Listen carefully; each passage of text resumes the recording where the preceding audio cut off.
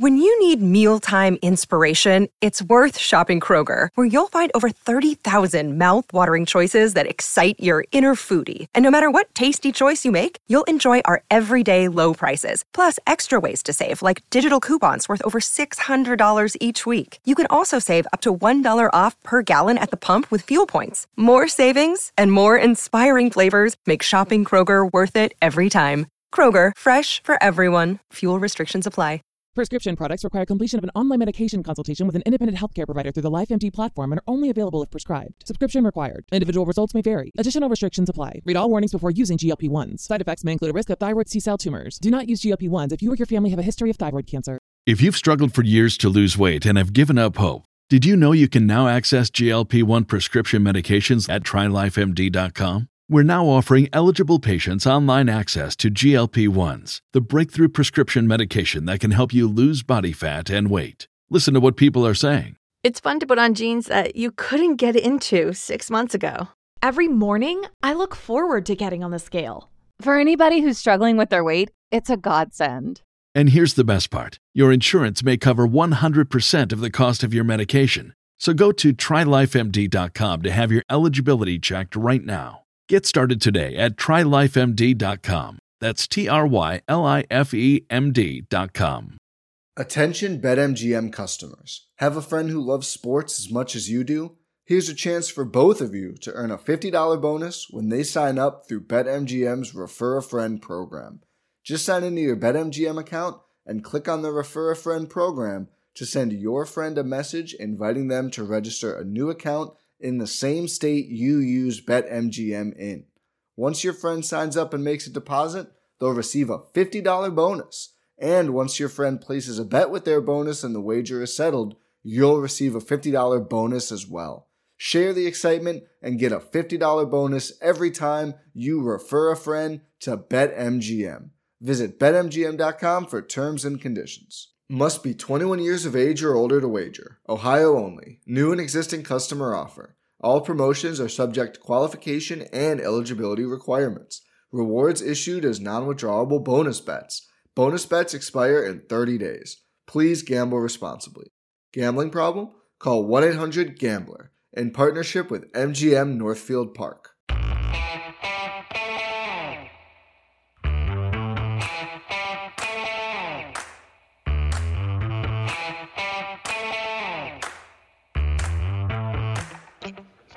Hi, folks. Welcome to another episode of Film Study. This is Ken McCusick. We're here continuing our expectations series. I have a lot of fun doing these. We've had a lot of different analysts on to talk about two different players, and we'll talk about that in just a minute, and what we hope that they'll produce for the Ravens this year, what they can get better at, and eventually what is a good and great outcome for each. Joining me here to talk about this is Chris Rabourg. Chris, how you doing? I'm doing good, Ken. Great being on as always. I know it's only been about a week since our last episode, so thank you for the invite back, and happy to be here.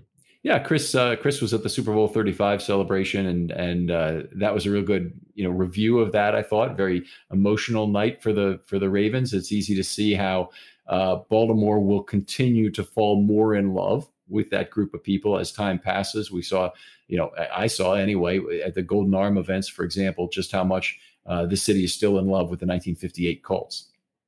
Yeah, for sure. I remember actually talking to my brother a few days after, and he, may have been like 5-6 years old, I think, of the 2000 season. So I asked him, I was like, do you remember anything? He's like, no, I don't remember anything. But, he's watched all the clips and things like in the years since. And, he doesn't have that firsthand nostalgia, but I think, like you said, I think it's really continues to kind of live on. Yeah, there'll be various videos are still available right now. There are some that show up on YouTube from time to time before the NFL gets them deleted for individual games. But the playoff games, they released all four at one point together in a little set. You can probably still buy it on eBay or whatever. It was about $50 back at the time, but it was all four games in the old SD format, which was better than nothing at the time. Yeah. Now we watch a football game in SD and we squinch our nose at it, but it was terrific at the time. Anyway, if you can get that, by all means. But what I'm thinking about is sometime over the next 2 to 3 years, putting together a series of game by game reviews of that season that I think would be a lot of fun, and maybe do the same kind of format I have during the regular season of having guest analysts on and looking at each of these games individually. But I think that would be a fun thing. I'd like to hear from listeners if they'd really like to hear that on regular offense and defense shows for a period of 16 or 20 weeks during the off season, where we'd be going over the same way offense and defense is done on a weekly basis. And don't be afraid to tell me. I just don't have any interest in that at all. Love to hear from you on Twitter if that's the case. I always hear from the people who generally want the thing. It's kind of like putting the old "Is life fair" on a sign and microphone next to it in a village square. You're going to get all the people who thinks life is not fair, and talking into the mic. Yeah. I think that would be a cool idea, though. But let's move on to the meat of this episode. I do appreciate it. So the two players we're going to talk about tonight are Gus Edwards and Tony Jefferson. And this is part of the theme of the show is we take two disparate players. So we're not taking two competing positional group players. We're not looking to totally settle a position group argument on this. In fact, what we're trying to do is give a lot of different analysts an opportunity to opine on how these players fit into the position groups and hopefully get a wider variety of shows. I promise you, we will have those position groups coming up anyway. But Gus Edwards, the first one we'll talk about tonight. Chris, you picked him. Tell us about why you wanted to do him and who Gus is and where you wanted him to be. Yeah, I've been a fan of Gus. I mean, I think, we talked about him a lot over at our podcast, over, One Winning Podcast with Alec and Peter. I think I really love his playing style. He's, the first, 2 years, I think he's kind of been a bruiser. You need 3 yards, he's going to get you 4 or 5. Not a guy who has, breakaway speed, at least, not as much as another guy like Dobbins or some other players. Not a whole lot of that. He's not extremely shifty or anything, but he's just a bruiser, can get the guards you need, just very reliable. I mean, you look at his first 3 seasons, I think he's had over 700 yards of rushing every season, very consistent. And again, and these are, he's not the lead back in any of these situations. Lamar Jackson is, for better or worse, the lead back, and the running backs behind them are shifting out all the time.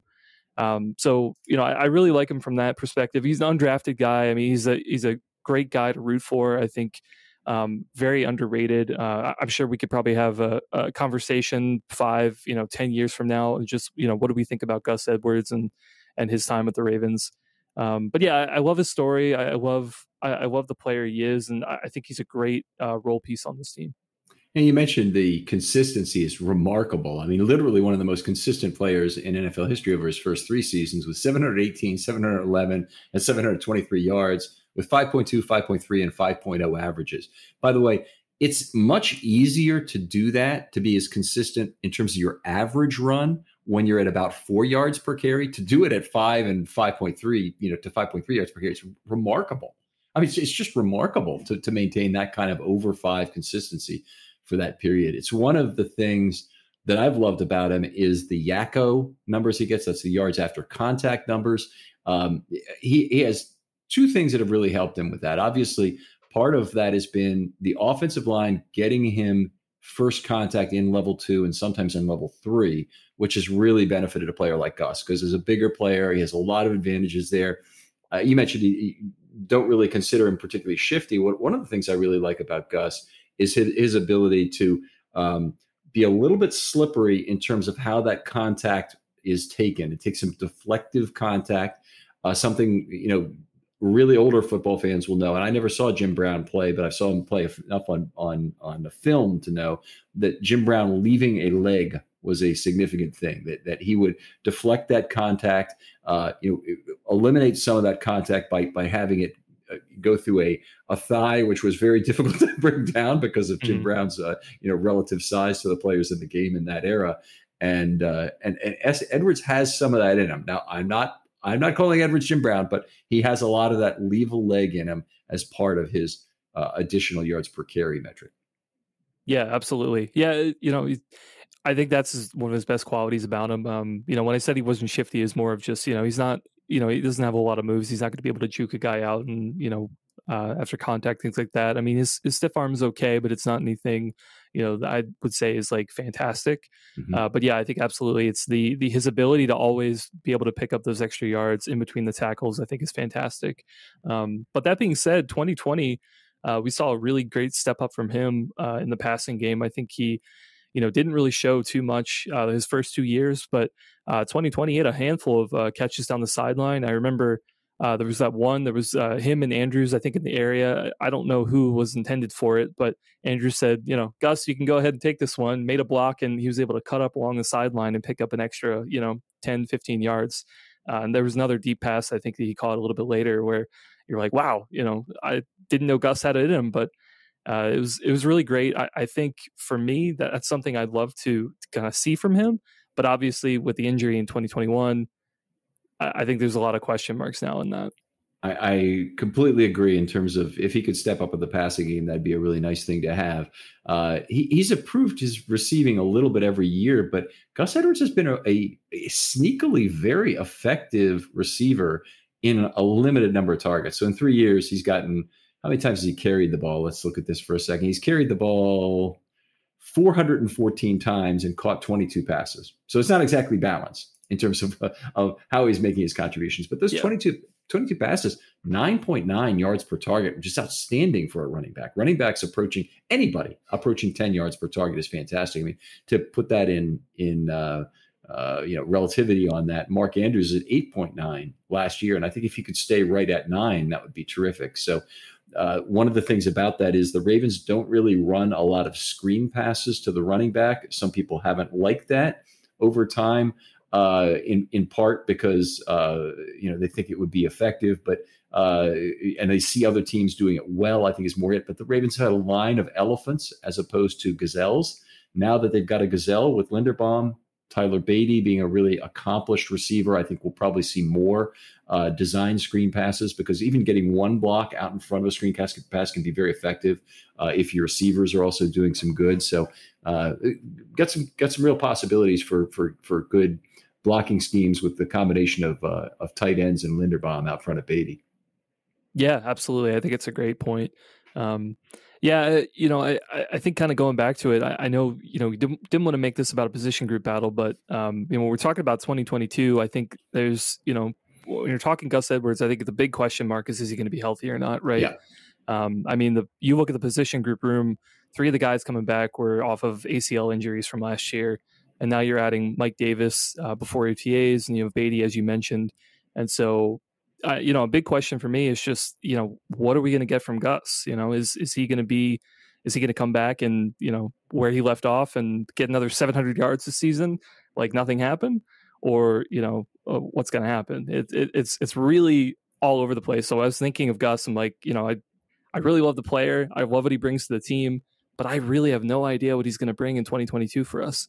Yeah, great point. I mean, and it's so much risk involved in that health. There is a lot on the line for Gus Edwards in 2022, because he makes a large, for anybody, but especially large for a running back, $4.4 million base salary in the final year of his deal in 2023. So in 22, when he can't be cut for a gain in any way, he's really playing for that $4.4 million salary next year. And also the possibility he might be extended, re-signed to a different deal. But if he has a good year, I think he at least plays out 2023 with the Ravens on that contract, and quite possibly gets extended. If he gets hurt again or he doesn't do too much, I mean, he's almost certain to either be have his salary cut for the final season by some mutual agreement, or just be cut from the team, which is also a possibility, obviously, given the salary. But he's got a lot on the line. He's definitely at a crossroads of his career, which a lot of players are coming off an injury. In particular, being a running back with a big salary is always a risky place to be. For sure. I mean, but on the other hand, though, I mean, his salary, while expensive, relatively speaking, still a fairly good deal. I mean, this isn't like a Todd Gurley where, we're spending, 15 million or however many it was for Gurley to be able to do that. I mean, 4 million, it's a lot. But yeah, I mean, if Gus is able to produce and somewhat close to what his level is before, I think that money is probably still worth it. Right. I I wouldn't disagree. It is. He's in the top 10% of running back contracts right now. He's 20th out of 200 on OTC was the metric I'm seeing there. I was actually a little surprised by that. Wow. That means that at least 12 of the 32 teams, and maybe one more than that, don't have a player making as much as him at running back. And you think of the Ravens as being, particularly conservative in terms of running back salaries. So, what they've done with Gus is a step. They in the same year they added a player for draft capital in Dobbins, and then later that year they added the Gus contract for multiple years. So it's a step towards valuing more of the running back position. I heard that the Ravens were asking some analytics interns to answer the questions, explain why running backs do or don't matter. And I may not be saying the entire thing correctly, but basically they were trying to answer that question. And it's just interesting that they would do that and then still be paying one running back a really fair, significant salary and have another where you expend a significant amount of draft capital. Right. I'm sure you would have loved to talk to them if you haven't already. All right. Well, let's move on and talk about what would be a good year and a great year for Gus Edwards. And I'll start with this. A good year for me from Gus Edwards is he returns healthy at some point early in the season. And I'm not going to say he has to be there for the opener, but I think if it was all the way at midseason, I think it would be kind of a loss for the Ravens in terms of not having his nice production there for a lot of the season. It could even imperil some of their run game dominance to not have him. But if he were to return early in the season, maybe misses the first 4 games, I'd be okay with that, I guess. If I knew that was exactly when he's coming back, and then he produced at a similar rate level as he had in the past, I think that would be a good season from my perspective. Yeah, I mostly agree with that. I actually wasn't thinking about when his return was kind of going to happen. I know we have been seeing some reports, I think, out of camp and even before that of his recovery going on. So I mean, as far as we know, at least I'll say as far as I know, you may know more than I do, but as far as I know, I think his recovery is going fairly well. So I was kind of assuming at some point he would be coming back. This wouldn't be like a Ronnie Stanley situation, but then again, we thought Ronnie was going to come back last year, so anything can happen. Mm-hmm. But for me, I think my good expectation is sort of in line with that. Certainly, I think the 700-yard bar, wherever he was in 2020 and the years before that, I think that is a little high in terms of a good expectation. So yeah, if he can come in and be one of the third down back where Dobbins and, Beatty and some of the other guys are kind of leading most of the carries, I'm fine with that. I think that would be good for him. A couple 100 yards, 300, 400 yards in those situations where he can still churn out the 3rd and 3s, 3rd and 4s, things like that. I would love for that for Gus Edwards, even if he is not contributing that much in the passing game or, being as big of a featured role in the running game. Yeah, so you could be a short yardage back. Also, I'm sure you'd say 4th and 1 and things like that. You have him on the field just because he's a big body and a big threat to run that ball in those situations. Right. Yeah, I would agree with that. I think that would be certainly a good result for him. I'll shift on to a great result is that he's healthy for the opener. He helps fuel a varied attack, and we didn't really talk about this before, but this is important for Gus. Is that he's really a better running back out of the pistol than he is out of sidecar. And why is that true? Well, out of the pistol, the primary area that he will attack is between the tackles. And that's where he's going to be better, being a north-south runner. But that means that Lamar Jackson has to be the player who jukes that edge defender and wins on the outside and makes some of his big plays. 2019, they used the pistol most of the time. 2020, they moved to and 21 for that matter, they moved to the sidecar most of the time. Now, they didn't have Edwards in 2021. They had a bunch of other, elder statesman backs who came in to try and preserve whatever running game they could. But Lamar Jackson the last 2 years has been the middle threat. for the Ravens. It may or may not put him at more risk of being hit. He certainly has opportunities to get out of bounds when he's taking the edge role, but there's also opportunities when he's turning the corner where he might take a big hit by trying to have him attacking the edge on a regular basis. Edwards is not a guy who's a great off tackle runner. And if he is, it's really just off tackle. It's in that tackle tight end gap, not really running a stretch. That's not an ideal run for him. I think that really minimizes what he brings in terms of first contact breaking. He's not my ideal guy of a cutback runner, although he can cut back a little. Yeah, certainly. Yeah, certainly can do, a little bit of that stuff. But yeah, it's a guy like, Dobbins, you probably want a little bit more of that. He's just got more of that speed to be able to get to the edge and outside the tackles and stuff. So let me finish up with my great year here then for him. So he helps fuel a varied pistol/sidecar attack because I really want to see the Ravens be able to mix that up play by play and do both.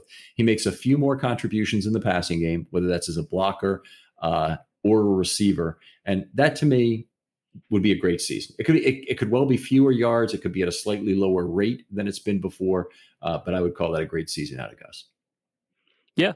I mean, I think the number one thing for me is be able to get that yards per carry somewhat close to what he's at before. Like you said, I think the usage is going to be different, right? Because of just the fluctuation in the running back room. We don't know how the snaps are going to be distributed. We don't know how many games Gus is going to play. So yeah, the same yardage, I think, doesn't have to be the same. But if the yards per carry, if that's comparable, I think, to where he was in his career, I think that would be a pretty big success. The other thing too is, I guess I just had this realization now is that, Gus is kind of, he's the veteran in this group. I know the Ravens did sign Mike Davis, but he's not been in this system. Gus has for a number of years. Yeah. I mean, frankly, he may not make the roster at this point. So, Gus is the elder statesman, which seems really weird. He's only been here 4 years. I guess this will be his 5th year, I guess, if you do count 2021. But yeah, I mean, that being said, he's the old guy. There might not be as many snaps for him now that we have Beatty. We'll just have to see. But yeah, I'd really like to see the yards per carry up. And I agree with you in the passing game. I loved in 2020 his contributions in the passing game. I'd love to have a few more plays like that to be able to get him the ball because I think he did a great job in that role. All right. Outstanding. So we ready to move on to Tony Jefferson here? Yeah, let's do it. Okay. Fascinating player here and very beloved by the Ravens fans on Twitter. They loved him when he was here. When things started to go wrong, Tony was very understanding about the success that Chuck Clark was having. And, he knew he was likely to be cut entering the final year of his deal after Clark had really done such a seamless job at taking over the green dot, playing great dime role, where Jefferson, had been a good safety moving up into the box and run fitting. And Clark filled a lot of those responsibilities quite well.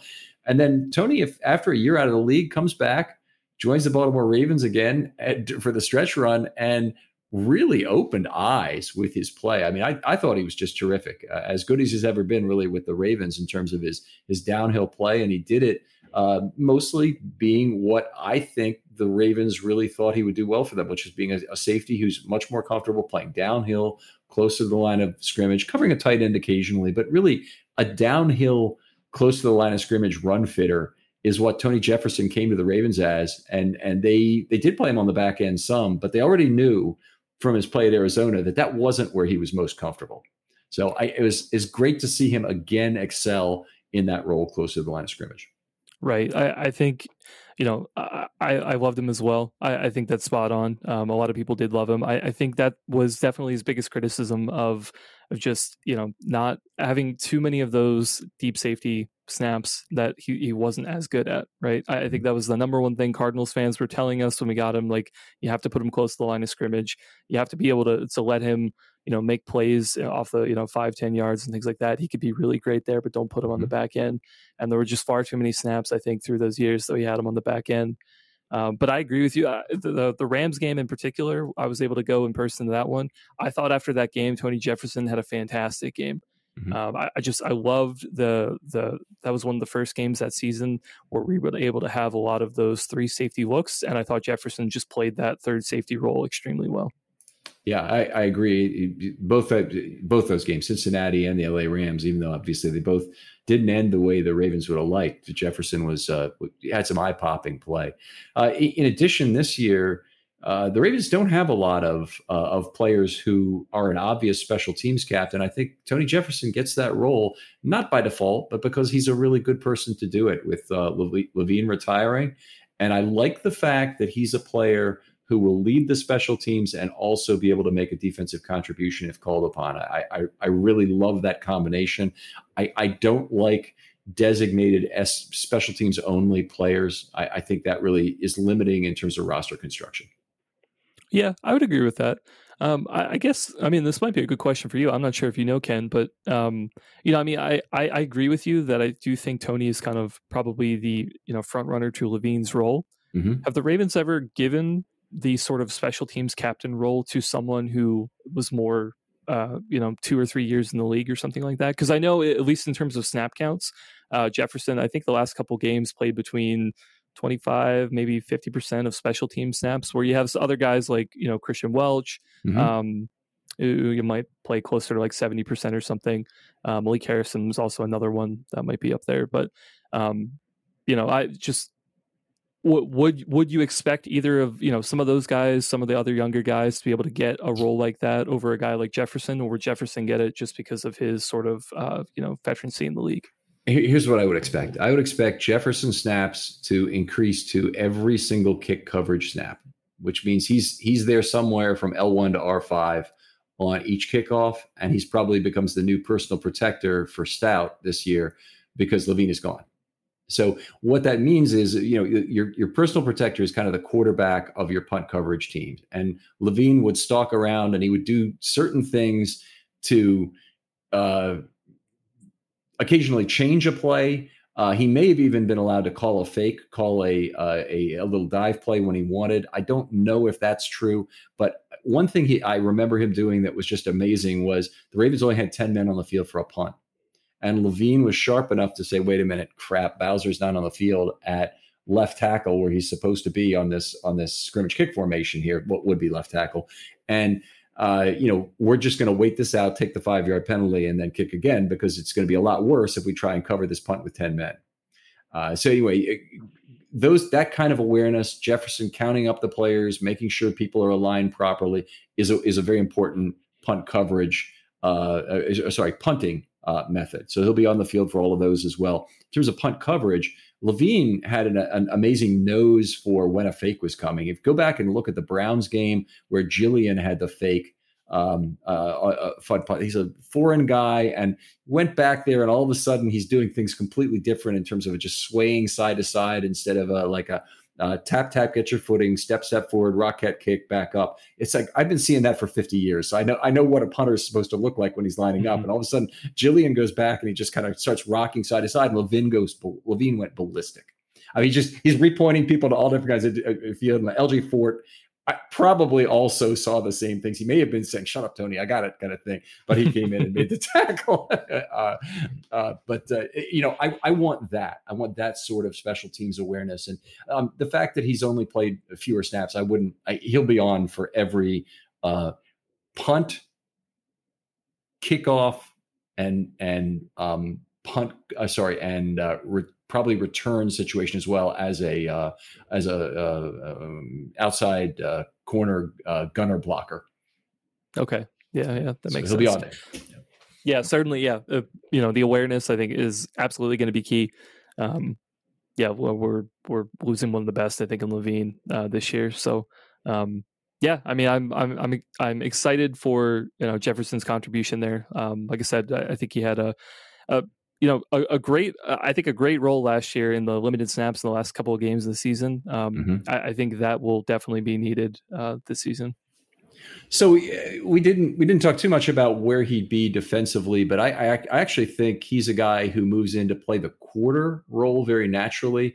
And what that would mean specifically is that he replaces the Mike linebacker in 4 safety packages of obvious passing downs.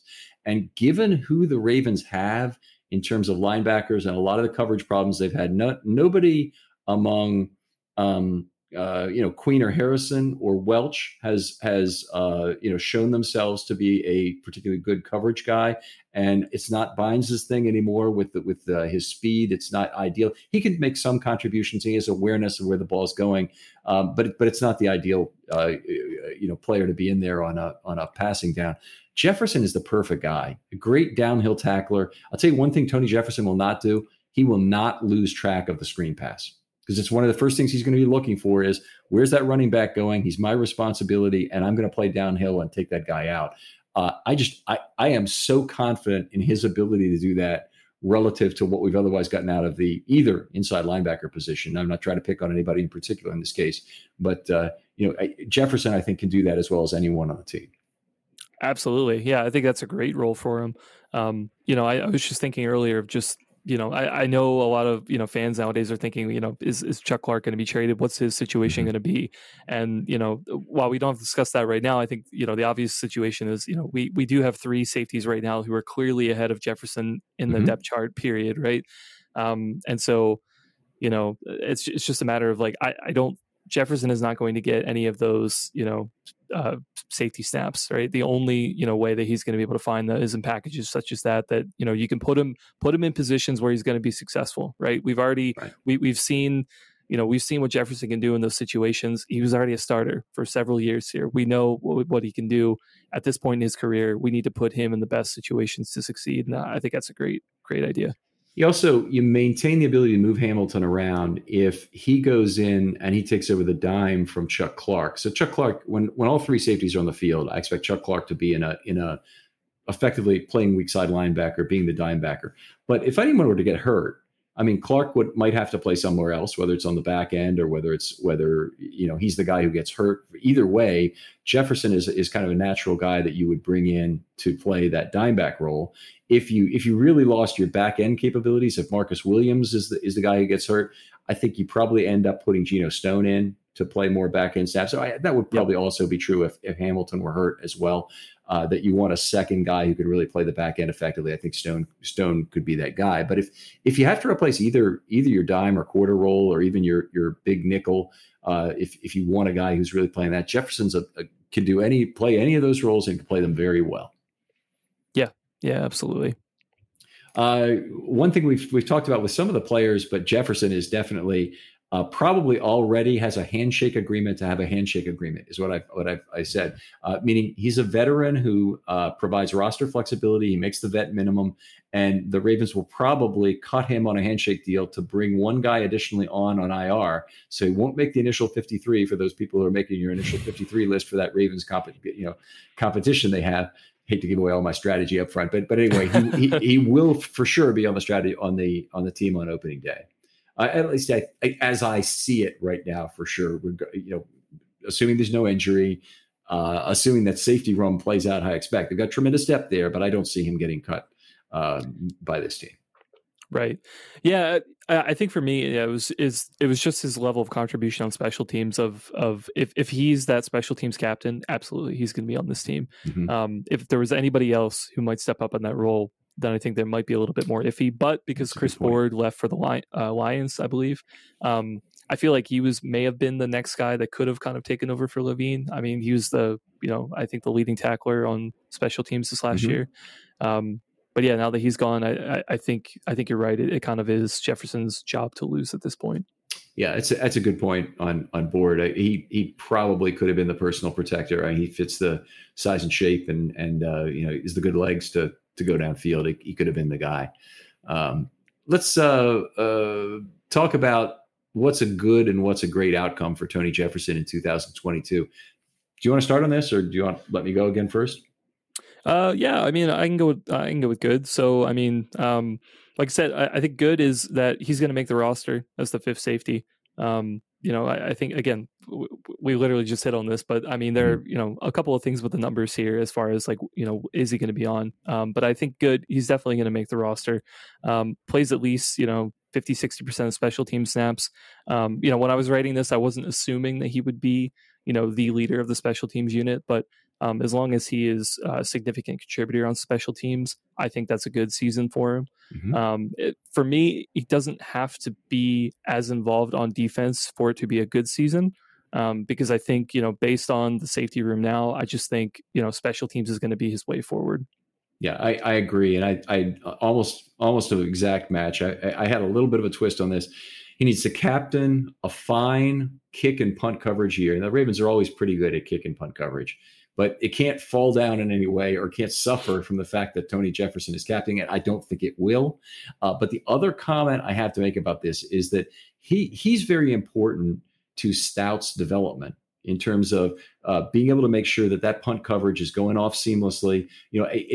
Being the personal protector, you're actually the third gunner on special teams because there's two outside gunners, but he's the inside gunner effectively who can release early if there's not he can't release before the ball's kicked, but he can release the earliest of the interior people in terms of if he does not have a block. So that's something he needs to be a big part of is making sure he gets downfield. He'll probably make a fair amount of tackles himself in that role. And Stout's, his specialty is the in-20 and the in-10 rate that he had in college, and the Ravens need to capitalize on him. I mean, they spent a 4th round pick on him. I certainly hope they're right about him being able to have his kicks covered as effectively there. So that's my good. And I'm like you. If he plays on a very limited basis defensively, all I want him to do is know that he can do it. But if the Ravens have so many safeties that he's not in their top 4 to choose from, or they like 4 corners better than 4 safeties for some reason with McDonald, either of those is fine. Just he's available to play on a limited basis. Yeah. How about a grade? A grade for me. Yeah, definitely. I think captaining the special teams unit. I mean, you're closing into 80% plus on these. Certainly, it obviously with special teams, I think it's hard to say certain statistics as far as other than snap count. I'd love for him to have a fumble recovery or something on a punt, but that's a little bit of fluky of a stat, so I'm not going to throw that out there. But I think a great for me is that he can find ways to contribute to defensive snaps. So, I would be happy with 10 to 20% snap count on, like you said, those quarter packages or other packages that he can contribute. If he can make a play, a couple pass deflections in those limited roles, I think that would be great.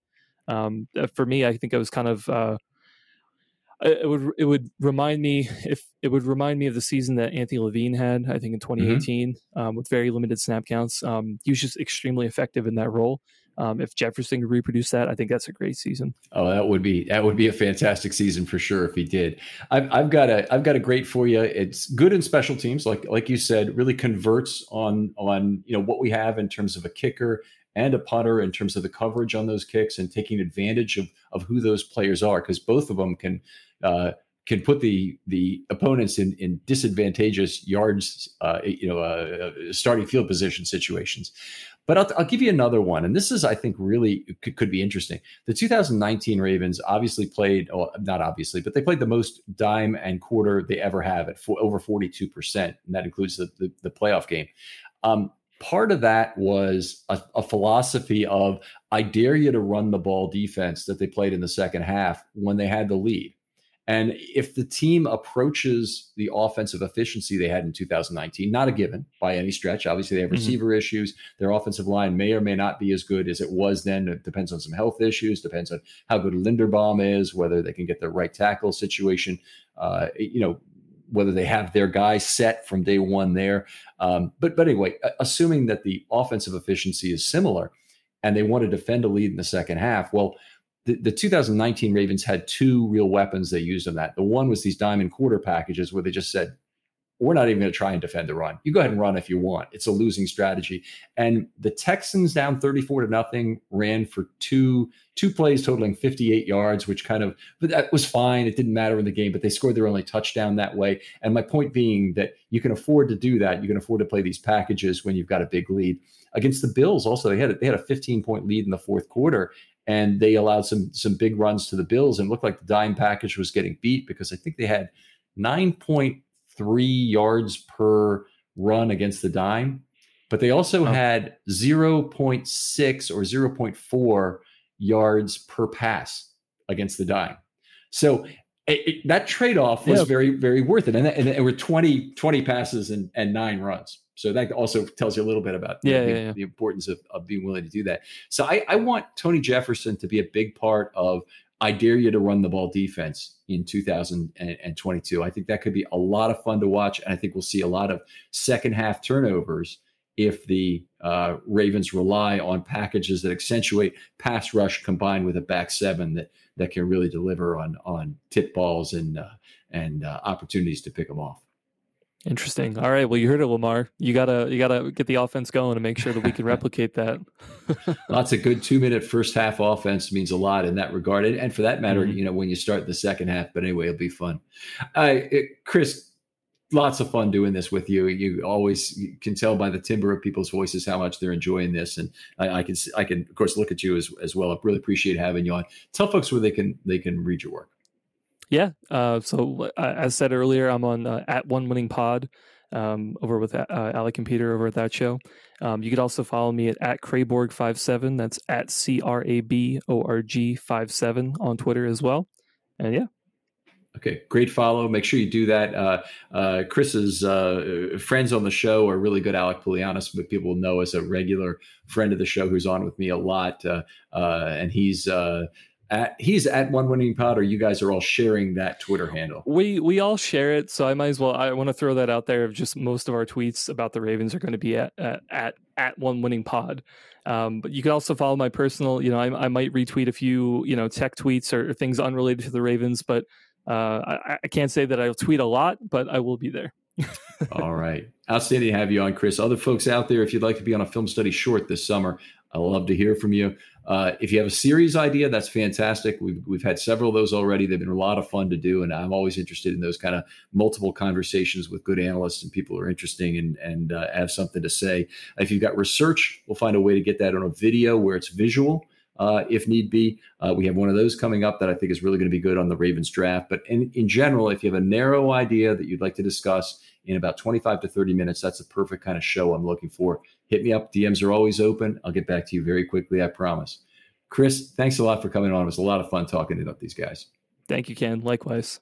And we'll talk to you next time on Film Study.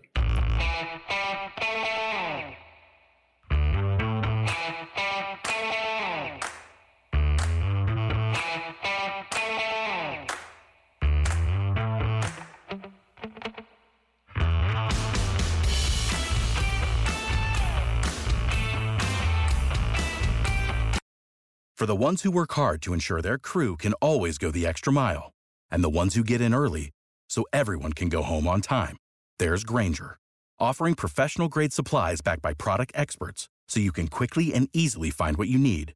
Plus, you can count on access to a committed team ready to go the extra mile for you. Call, click Grainger.com, or just stop by. Grainger, for the ones who get it done.